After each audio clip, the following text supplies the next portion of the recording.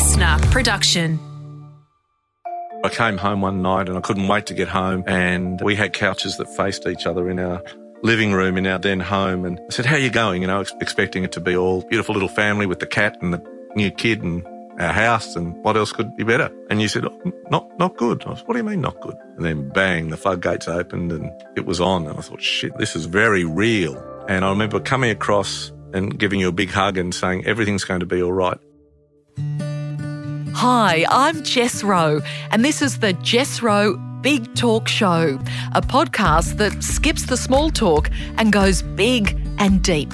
From love to loss and everything in between, I want to show you a different side of people who seem to have it all together in these raw and honest conversations about the things that matter. I don't know about you, but in this time of social isolation, I really crave connected conversations. So I'm going to dig deep to give you a new window into the souls of the people we're curious to get to know and understand. There might be tears as well as laughter as we celebrate the real-life flaws and vulnerabilities that make us human. Peter Overton is one of Australia's most well-known journalists.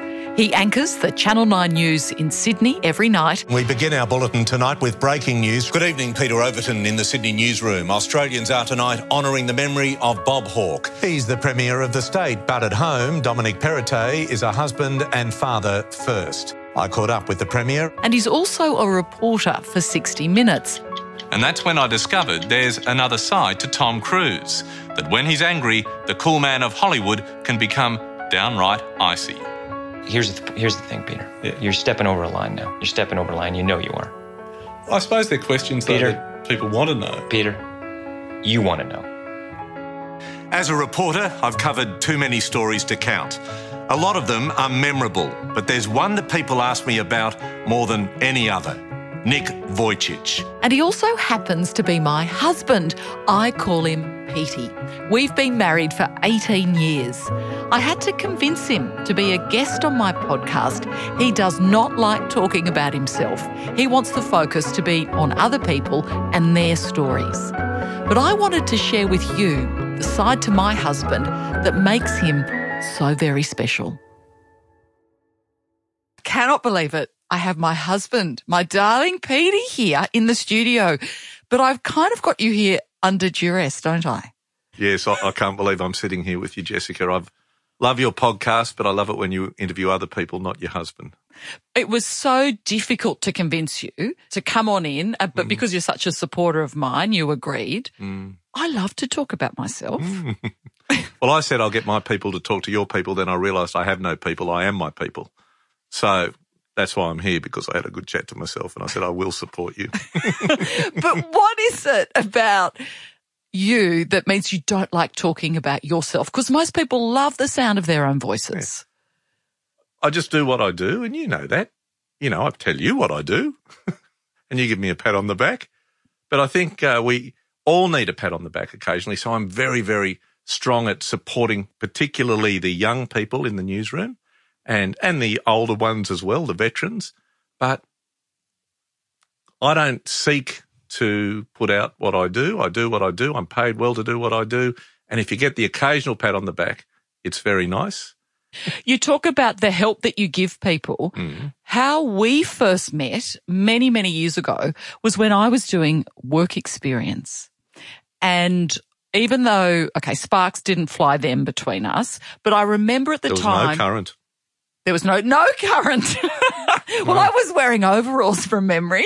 If an electrician had put the multimeter on us, there was no current.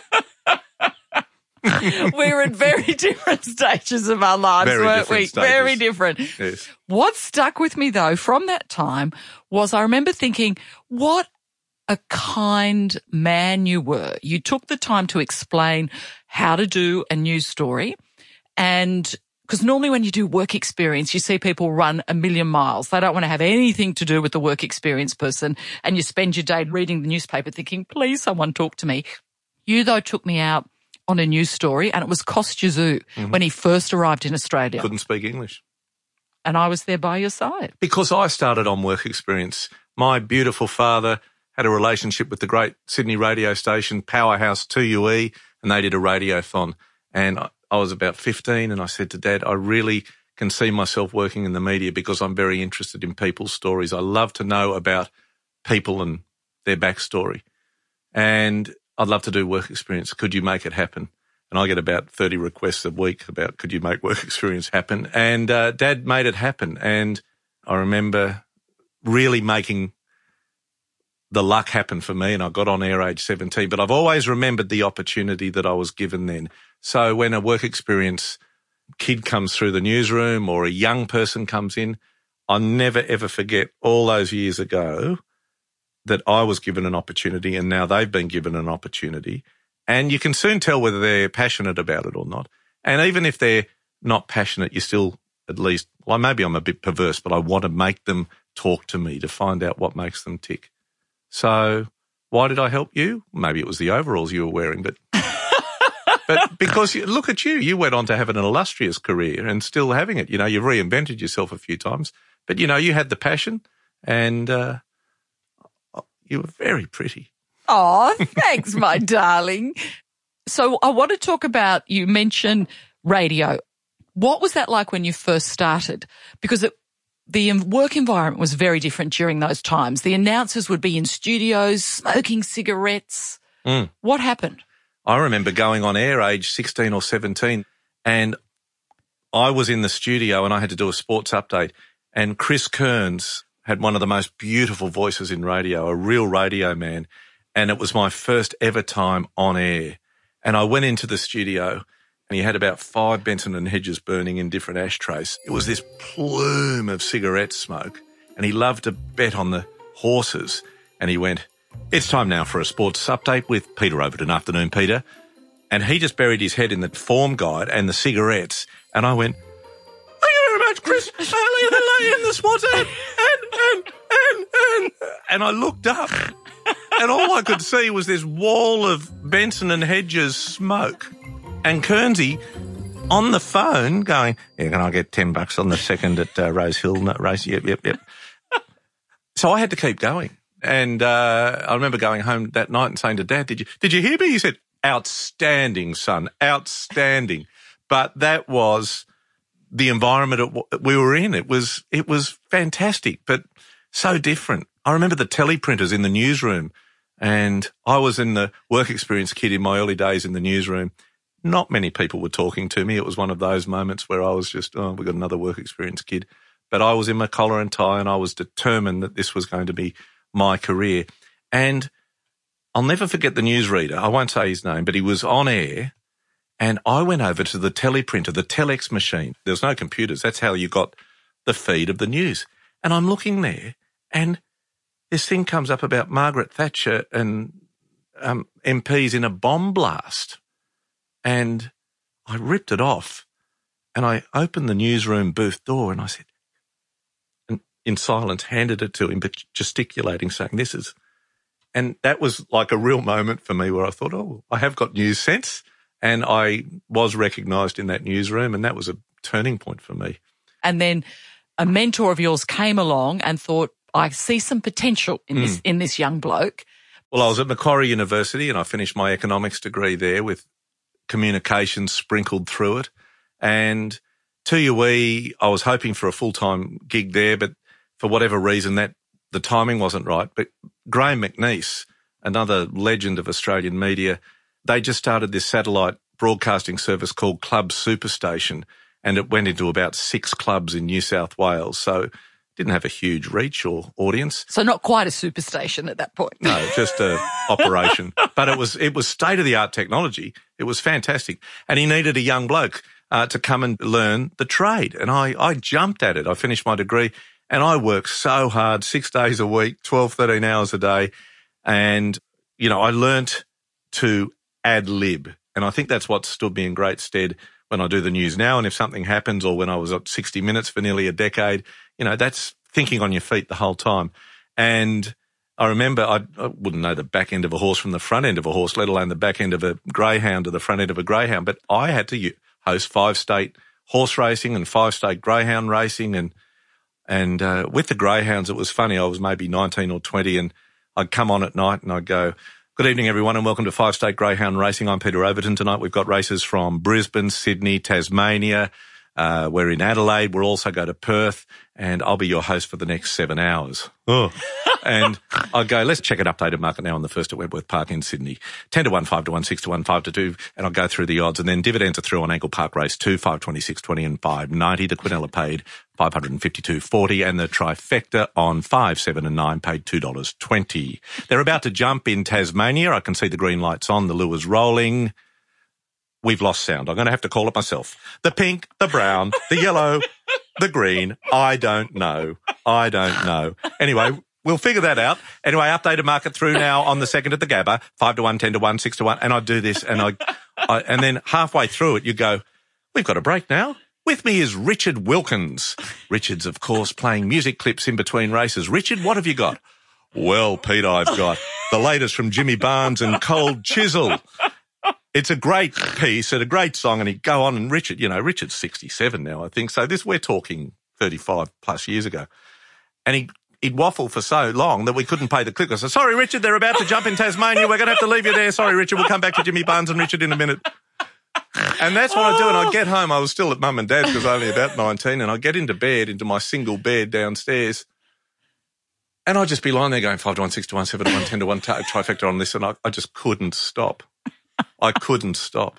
But it taught me so much. Incredible training. And you know what? Richard Wilkins is still one of my great friends. We've been at 9 together. I've been at 9. This is my 31st year.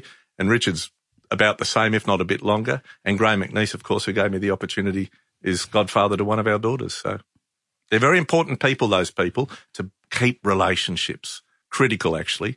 Too many people, once they've used you up, they move on very quickly. But something my parents have taught me never, ever to do. And that is what I think is very special about you, and was what drew me to you when I met you again many years later. Not my handsomeness? Well, of course you're handsome. And also I reckon you get better with age. I say that to you. You get more and more handsome the older you get, my darling. And your decency is what I think shines out of you. And this is why I want to talk to you, my darling, is that you are very shy about that, and your goodness, you don't like to spread that around in the sense of telling people, oh, I do this or I've done this. And Well, it's not hard to be a decent human being. But for some people it is. What is it that has made you the way you are and your moral compass set the way it's so beautifully set? Oh, thank you, Jessica. That's, I think, my upbringing, mum and dad, and very much watching my father, who is professor of paediatric anaesthesia at the Children's Hospital. So that's a commitment to giving people a start in life, and very sick babies. And I used to watch him, and, he and I, like Allegra and I, thick as thieves, still are to this day. And he's 84 now. And I watch his decency with people and his decency with parents of very, very ill children, and how he used to have to say to them, I'm sorry, your child has died. We've done everything we can. Or the joy that he would have when he'd say to parents, you had a very, very ill baby, but it's a delight to say after 8 months that you can take your baby home. And watching him deal with people, I suppose, is the overarching thought pattern here from me, is it's not hard to be decent. It's not hard to have good manners. It's not hard to say, how are you? It's not hard to pause and, when you say how are you, actually listen to how they are. Because too many people, how are you? And someone might say, oh, I'm not feeling so well. Oh, that's great. Okay, and what are we doing now? That's so prevalent. I watch it all the time. So, I don't know, decency, it's very kind of you to say, but it's a nice way to be. It's a nice way to live. And I think in an industry where decency can sometimes be challenged, it's nice to be consistent. And I think in the newsroom, I'm well respected. I know I'm well respected, and because I'm a team player, and I've got all my colleagues back, and we're all equals, whether, it's Frank the cleaner, who I stop and ask, how are you? And he tells me how he is. And the plumber or the locksmith, they're all my friends because they enrich your lives and they are all part of the success we all have in my industry and in my employer at Channel 9. So Frank the cleaner makes us have a nice workplace environment to work in. Stu the locksmith keeps the place secure. The plumber keeps the pipes clear. The receptionist is the first person who people call. All those people are critical to the success of 60 Minutes or 9 News or the Today Show because we are all cogs in a wheel. And that wheel can only turn when everyone is, in my opinion, working beautifully together and we're all on the same level. So I see too many people who wouldn't even know that we had plumbers or a locksmith or an electrician or whatever. And I remember at the Logies one year I accepted a Logie on most outstanding news coverage for, I think, our coverage of the bushfires in the Blue Mountains. And I got up and in front of all my peers in the black tie, I said, I'm just a big cock in a big wheel. I said, I'm a small cog in a big wheel. And everyone had a few Sherbies by then, so it brought the house down. Well, you were genuine, my darling, about it. And speaking of the Logies, that was when you and I re-met after we'd met at Work Experience all those years previously. And then I remember I met you at the Logies. I was working at Channel 10 as a news presenter at the time, and I was dating someone who'll remain nameless. But I met you, Peter. You got me a glass of champagne. It was at the Channel 9 after party. And I remember thinking, as we were chatting, why can't I go out with someone like this? Oh, you're very kind. Oh, now come on. Don't be sheepish. How many years have we been married? 18. Yeah, exactly. No, I remember that, Jessica. I remember getting you the champagne. I was single at the time and I just started at 60 Minutes. So my focus on everything was just travelling the world and having a great time as a reporter. But I remember fondly chatting to you that night and getting you that champagne. Very nice. And what then subsequently happened was I found myself single and I decided to ask you out on a date because I was tired of meeting the wrong person. The wrong person. And so I'm a huge believer in you've just got to go for things sometimes. So remember, I rang you, my darling. You did. A mutual friend rang me and said, mate, ask Jessica Rowe out on a date. I said, mate, not interested. And I didn't know this at the time. I didn't know that Tony had to convince you to go out with me. Because I was focusing on my new career at 60 Minutes. I'd just come out of a divorce and I was pretty shattered by that. And I wasn't ready to commit to anyone. I was only ready to commit to 60 Minutes and learn a very challenging, unique role as in that incredible television program. But anyway, he badgered me. I said, yeah, right, I'll ask. She rings me. I'll take her out to dinner. And so you rang and I remember saying, I like your style. And we went out on the Sunday night and 18 years later, we're still together. Which is pretty amazing. It's wonderful. And I remember we had a lovely dinner at a Thai restaurant, Blue Ginger it was called. And then I remember the parking ticket I got. Oh, I cannot believe that is what you think about. I cannot believe that is like, so what? It was anyway, so what, yes. It was worth the parking ticket. It was. And I remember you said to me, okay, I'm going off to shoot a story. With Greg Norman. Yeah, with Greg Norman. I'll ring you when I come back in 2 weeks. And I thought, yeah, here we go. I've heard that before. They're going to ring you. But you did. And it was my birthday. You rang me and you said, oh, what are you doing this Saturday night? And I said, well, it's my birthday. I'm going out with my family and a bunch of friends. And you said, I'd love to come. And I remember thinking, what? Did I say that? Yes, you did. Because there's not a lot of, I don't think, people who would suddenly want to meet basically your nearest and dearest on the second date. And I thought, well, this is a good sign. So then I got quite excited, as I tend to do, because I love an outfit. I'm just remembering that when I knocked on the door, you came, was it a mermaid outfit? It was a mermaid. Yeah. I was dressed as a mermaid. And I still am pretty conservative, and I was like, God, what the heck have I got here? So I had this wonderful dress that a friend of mine had made specially for the occasion. It was blue off the shoulder and it had sequins trailing like seaweed. And another friend did this bright blue eyeshadow and big lashes and glitter, and my hair was sticking up. And as you say, you were there, and I think you're R.M. Williams boots. In my uniform, which I'm still in today. But I remember what was so beautiful. You opened the door and you said to me, "You take my breath away." Did I really say that? You did. Maybe there was an auto cue behind you. Anyway, you take my breath away, Jessica. Oh. And you still do. Oh, my yes. darling. And I cope with all your outrageous behaviour in terms of dressing. Yeah, dressing. And even recently when we moved house and the removalist said this is a world record of porter robes, they've never seen so many porter robes. In our house, I have a small cupboard in another bedroom. You have a very big area. In fact, I think we could own most of the coastline of New South Wales if we sold all your outfits. We could buy a lot of land. You know what I love too, my darling, is that you tolerate that in me, and not only tolerate it, you let me be me. Sometimes I get a little overwhelmed and frustrated with it all, but what do you do? Because usually you've made the decision and you paid the money. So it's all done. It's all done. But yes, and sadly our eldest daughter is like that.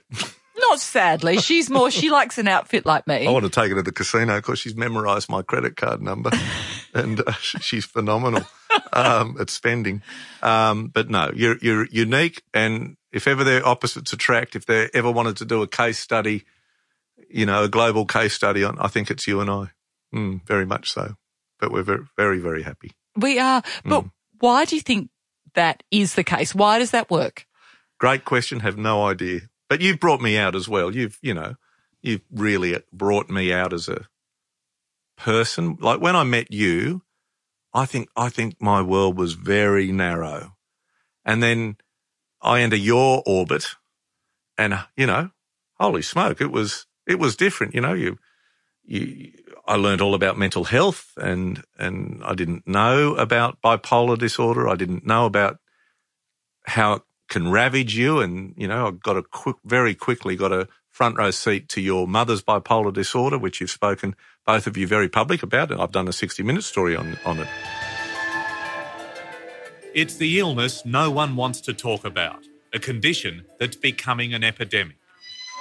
But for me, it's personal. It's depression. That's why my wife, Jessica Rowe, and her mother, Penny, chose to be part of this report.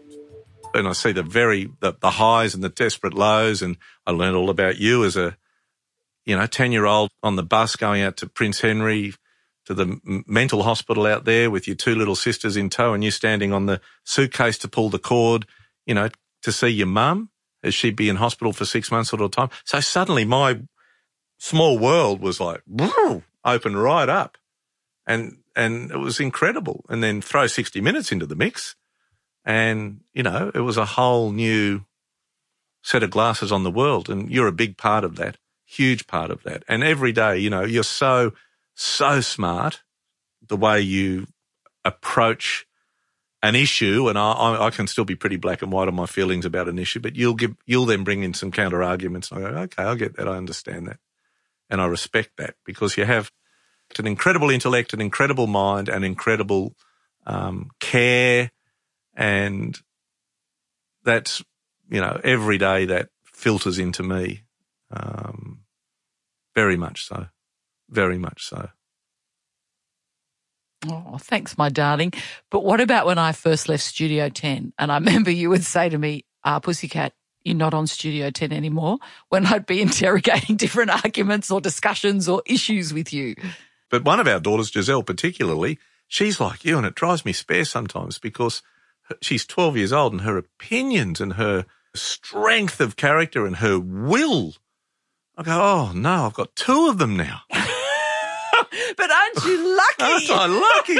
Why can't it just be simple? No, life isn't simple. I know it's not. You've taught me that too, Jessica. You've taught me that big time. But it certainly makes for an interesting life. Female dog, female cat, wife, 2 daughters, and me. Lots of strong, fierce female energy. And it is. And that is absolutely magnificent as a father to see strong of character daughters and like their mother with strong opinions and strong sense of justice and strong sense of what's right and what's wrong. And I love that. And that comes from you very much so. And I know with Allegra, our 15-year-old, she really has a strong sense of justice. And, she and I talk. And I can irritate her greatly. But you know what? I know we've just gone off on a tangent, but with Allegra, the best thing I've done as a father, if there's any plus side to COVID, and we wish there wasn't COVID, but we've gone for a drive pretty much every night for 2 years, just the 2 of us. And she plays her music or she talks to me about issues, and that can be, teenage sex, parties, drugs, what she's hearing in the playground, what she's seeing, what do I think of that, what am I going to feel, how am I going to feel when a boy asks me this, or what do you think boys will want to do if I go to a party? And all of that is incredible. And I know that those traits come from her mother, and you've, put your real imprint on her and Giselle. And so I go along for the ride, and that's wonderful because our relationship is so strong, and that's, in great part due to you.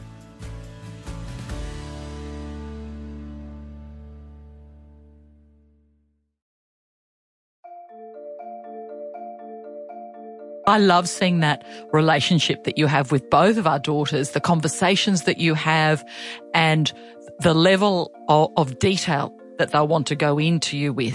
And I think as a parent, there's nothing more that you could actually hope for, that you want your kids to come and talk to you about those things that are worrying them or that matter to them. Sometimes Giselle's intellect, I just don't know where to go because her arguments are so strong and considered, and I'll think to myself, where did that come from? That bright spark shining like a lighthouse in a storm. It's amazing. And and again, I think that's more from you than me.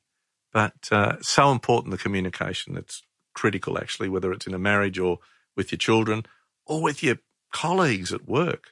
Just talk. Yeah, talking and connection. Or the waiter at the local pizza shop when we go on a date. Petey. I can tell you all about the waiter. I know all about the waiters. Petey knows everyone. And I know their stories. Oh. And it's wonderful. Well, I now accept that as part of our date night. When we first met and early on in our relationship and marriage, though, it used to do my head in that I think, no, because I would want to just talk to you and I would be there and then you would suddenly be interviewing the waiter. Or we'd go to the supermarket and you would interview the person behind the checkout or the person doing the fruit or the parking attendant. Everyone has a story. Of course they do. Everyone does have a story, but sometimes it was like, can we just have the 2 of us, please? But again, that was a part of you that I love, that you've taught me that everyone, yes, does have a story, that everyone deserves that special time, and the difference you can make to someone just by taking that time to ask them a few questions and those beautiful relationships and connections.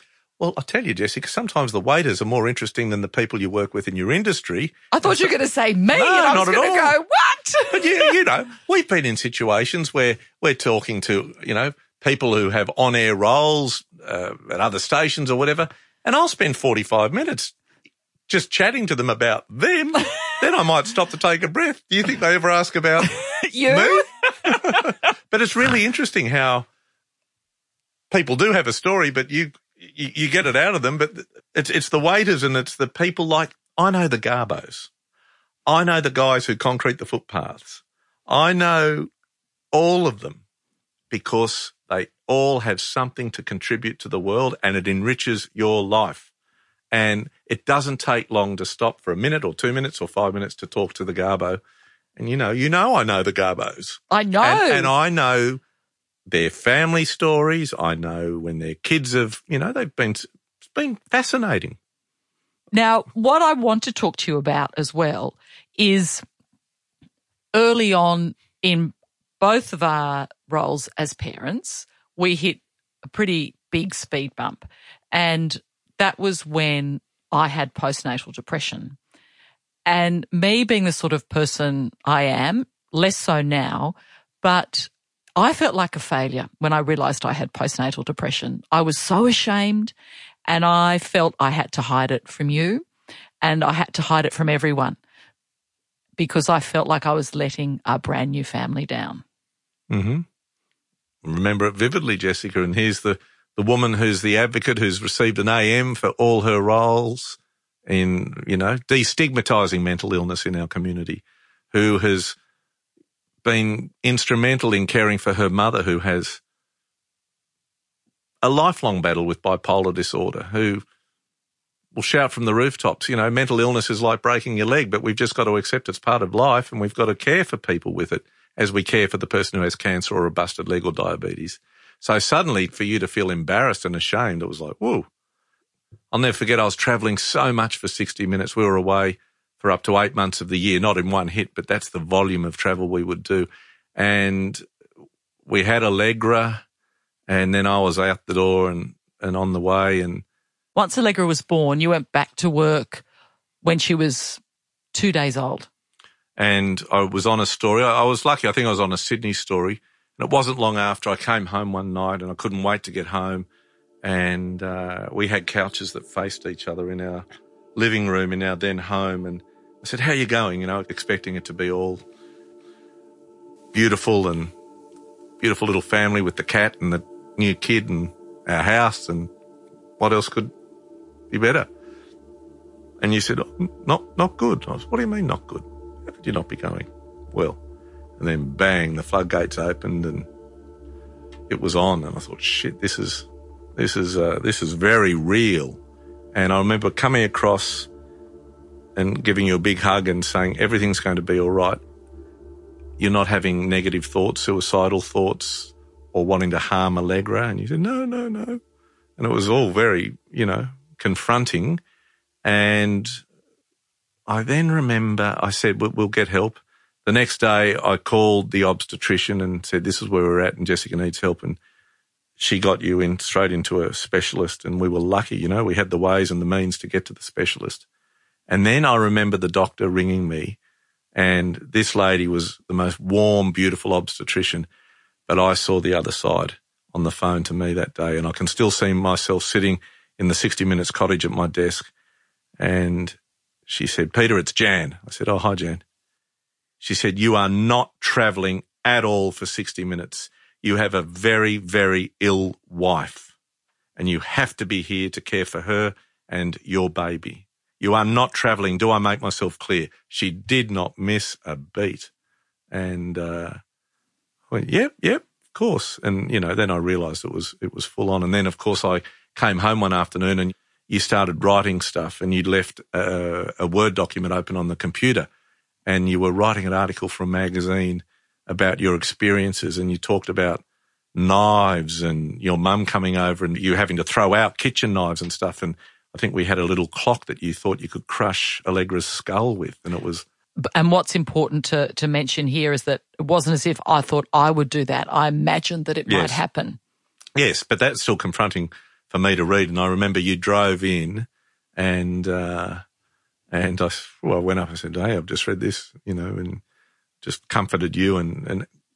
But it was like, wow, it was very serious. But if there's any upside out of this, you're okay. We got the treatment, and you and I became advocates for postnatal depression, because I think it was really important for not only the person who had the postnatal, that being you, and the impact on you, but it was important for the partner to speak as well. And I remember a lovely lady, Dr. Nicole Hyatt from Beyond Blue at the time, asked me, I thought it was quite inspired. She said, I want to record you and your experience for the fathers out there. So we did.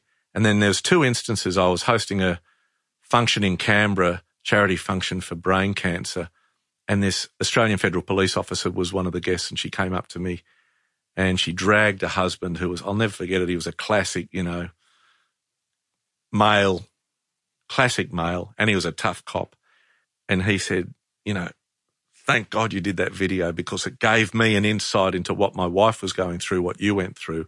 And then we were on Avoca Beach on the central coast of New South Wales, and I could see this man, he was looking at me and he wanted to come and say something, and he wanted to come and say something.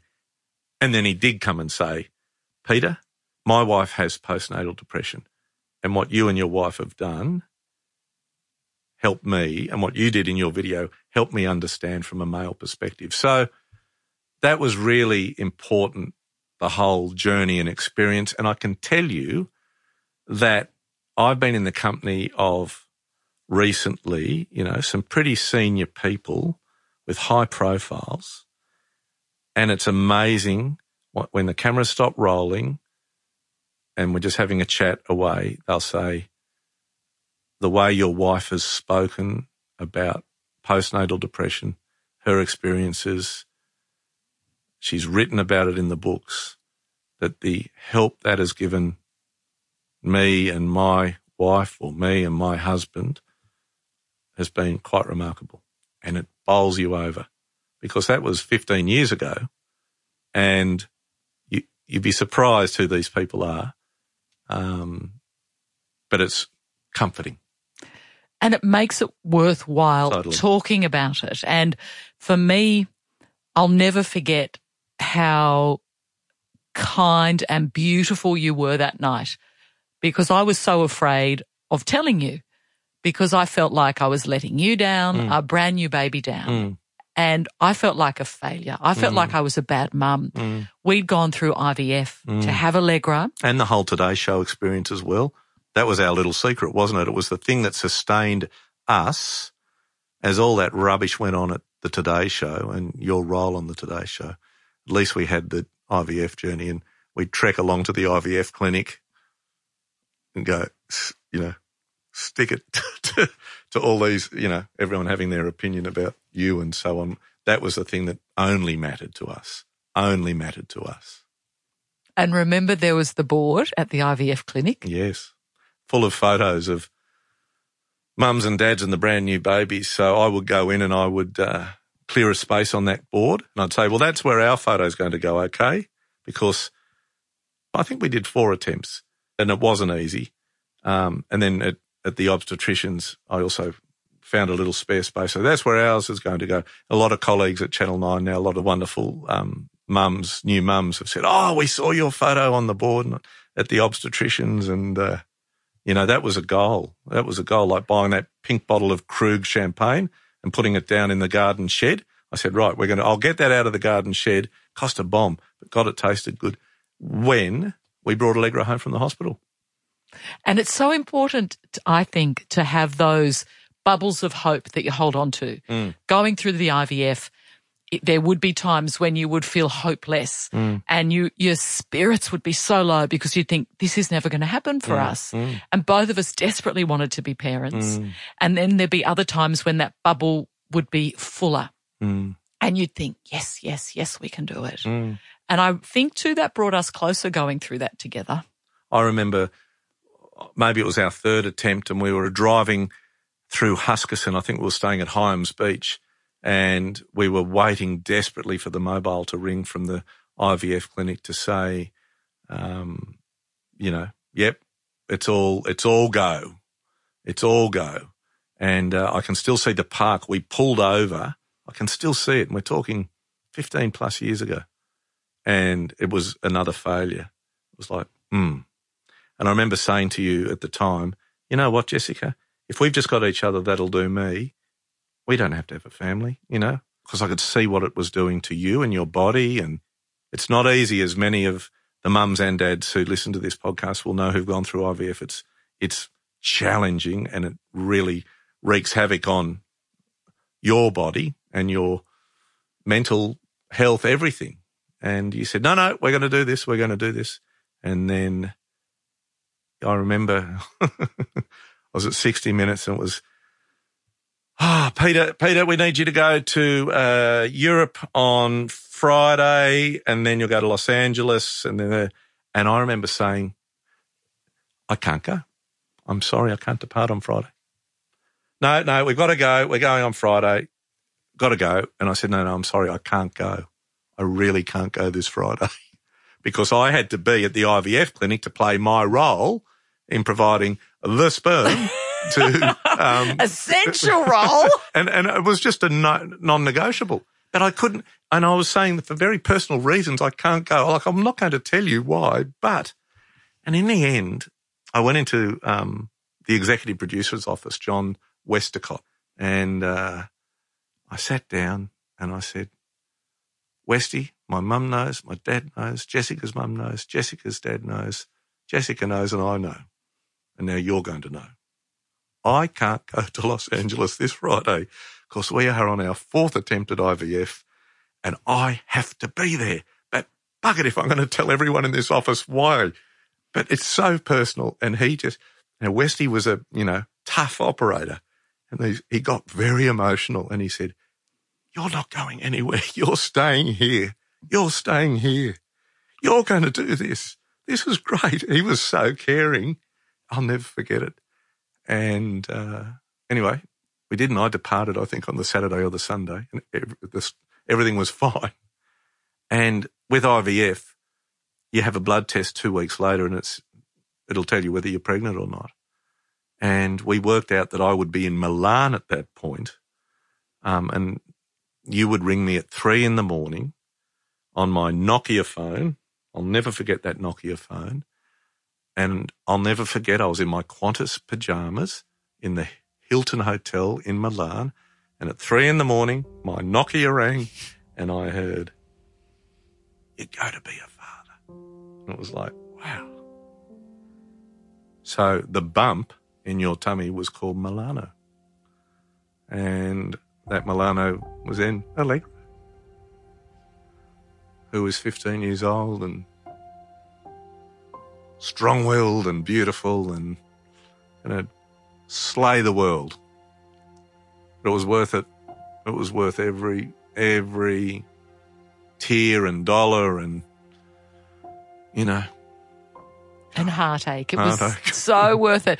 I remember that too. I remember lying on the couch in our home, looking up at the ceiling because I'd been waiting for the call from the clinic, first of all, to hear whether or not the embryo, the blastocyst, had taken, so to speak. And I rang and I got that wonderful news. And I remember ringing you and my voice was quavering and we both just sobbed together on the phone. And I think too, in a funny way, with Allegra, her determined spirit, I think that has got a lot to do with how she arrived because she was very much hard fought and we wanted her so much. And also she then was growing inside of me during all of that terrible Today Show that she hung on in through all of that terrible time. Yeah, amazing.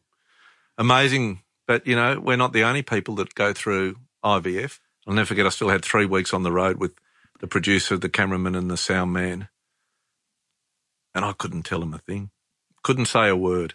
But I'll tell you what, when I got home to John Westacott back at the 60 Minutes cottage, the boss, I went in, I said, I've got some news, but you can't tell anyone. I said, pregnant. And he got teary. Hard news man. Great man. It was lovely to share that with him. It's great joy. Yeah. Such a joy. What I do want to ask about, just one more thing that I think is important to talk about, is how much you support me through life and at certain times when I have needed you so much through the postnatal depression, but also before that, going through the whole Today Show. And I'll remember the time when I decided to take the job and you were ambivalent and worried that that was the wrong thing for me to be doing. But you still supported me because I can be very determined when I set my mind to something. No, I wanted to give it a crack. And I remember you saying, oh, are you sure? I don't know about this. But you backed me. And then it did all implode. I can still remember saying to you, Channel 9's in a really unsettled place, perhaps the most unsettled it's been in its history. And I'm conservative. I'm not a risk taker, and you are. And I said, really think about this. And you said, no, I'm going to do it. It's not every day you are offered the co-hosting role of an iconic Australian television program. I couldn't argue with that. I said, you're spot on, spot on. And I thought you were amazing at that job. And circumstances conspired, and it didn't last. And that's history, and there's no use trolling over all of that now because it's not going to benefit anyone. But I tell you what, the admiration in just reinventing yourself and what you've achieved is just stratospheric in my mind. And, I think you inspire a lot of people because it was so public. I'd be in Europe and I'd see the papers before you would on the internet, and I'd go, oh, geez. I'll never forget being in a hotel in Melbourne, and I walked out one morning and the Australian newspaper was in front of everyone's front door, and there was a big photo of you backing out at 3 a.m. with photographers outside our house. I'm thinking, God, love me. Give her a break. But, it's history. It's part of your story, and it's part of our story. And you have nothing to be ashamed of about that. You gave it a go. You will always be one of the co-hosts of that program. And look what you've achieved. Fantastic. Oh, and I wouldn't have been able to go through that time without you there. And like you said, I remember you used to log on from the other side of the world before the papers landed in Australia to see what it was that I'd be waking up to because you'd want to check in on me. Yeah. I just remember I was ready to quit Channel 9 because I was so upset at the way you were treated. And you said to me, we got a mortgage to pay, Buster, so don't make such a stupid decision, idiot. Exactly. It was great counsel because I kept going. Yes. And it's worked out all right. This is my 31st year at 9 and I love every second of it. And that's the thing, because I do remember saying that to you, we cannot implode two of our careers at the same time. Well, I remember them also saying, oh, maybe you and Jessica could host the show together. I said, you're kidding me. So you're going to ruin 2 careers, ruin a marriage and ruin a program in one hit. No, thank you. No, thank you. It would be a disaster because we are so different, and I know that I do irritate you sometimes with my carry-on. And it's novelty value stuff. I mean, it's not inspired, those decisions. Of course not. No, not at all. My darling, you are inspired, and I want to know what is next for you. You've been at Channel 9 for 31 years. The job that you are now doing is your dream job. It's what you dreamt of doing since you were a little boy. Mm-hmm. So what's next? What is for you? To keep doing what I'm doing and Channel 9 to keep wanting me to do what I'm doing. I love what I do. I love going to work every single day. I love being part of the team. I love the relationships I have with our editors, our cameramen and women, our producers, our graphic artists, our floor crew, our studio crew. It just enriches your life. I love communicating. I love the ability to be in the chair and to communicate the daily record to our audience. And I do it in a way, a lot of people think, oh, this is how you've got to be as a newsreader. I just do it as I do it. Just have a conversation almost. And feel it, but not overly feel it because it's up to the viewer to have their emotional reaction on the couch at home. But, hard stories like, remember the terrible story, appalling story about the father in Queensland who incinerated his wife and kids in the car. And I'll never, ever forget the day of the funeral. And the last shot in the story was, and the reporter saying, Mum was buried in the same casket with her children. And I came out and I was so upset. But I kept going, but it was with hell of a quaver in my voice. And but you got to march on. But you got to, you can't not just not march on, but you've got to be able to feel it as well. So I'll keep doing it. I will just keep going.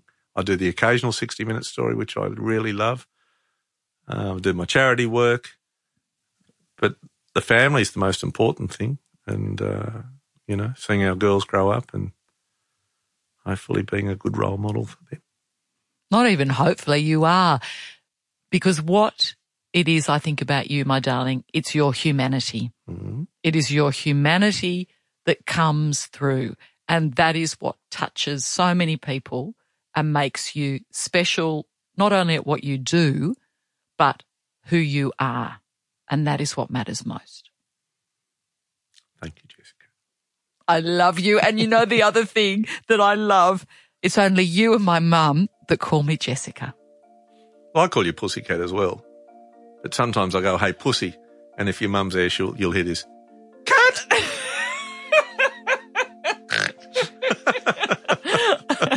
I love you, my darling. Thank you for doing this. Pleasure, Pussycat. Oh, my Petey, I just love him so much, as I hope you can hear when we talk. And we are so very different. But what is so special about our relationship is we're a team and we do bring the best out in each other. And I do feel very blessed to have him, and I know it's the best decision of my life to marry this very special man. I could talk endlessly about him, but I won't.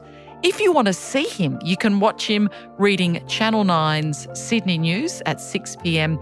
every evening, or you might even catch him on my daughter's TikTok.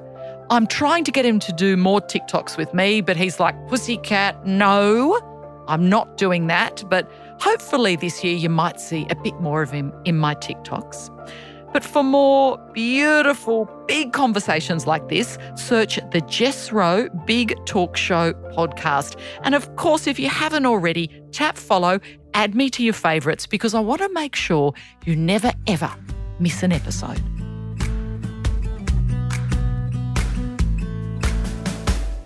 The Jess Rowe Big Talk Show was presented by me, Jess Rowe. Executive producer, Nick McClure. Audio producer, Nikki Sitch. Supervising producer, Sam Kavanagh. Until next time, remember to live big. Life is just too crazy and glorious to waste time on the stuff that doesn't matter. Listener.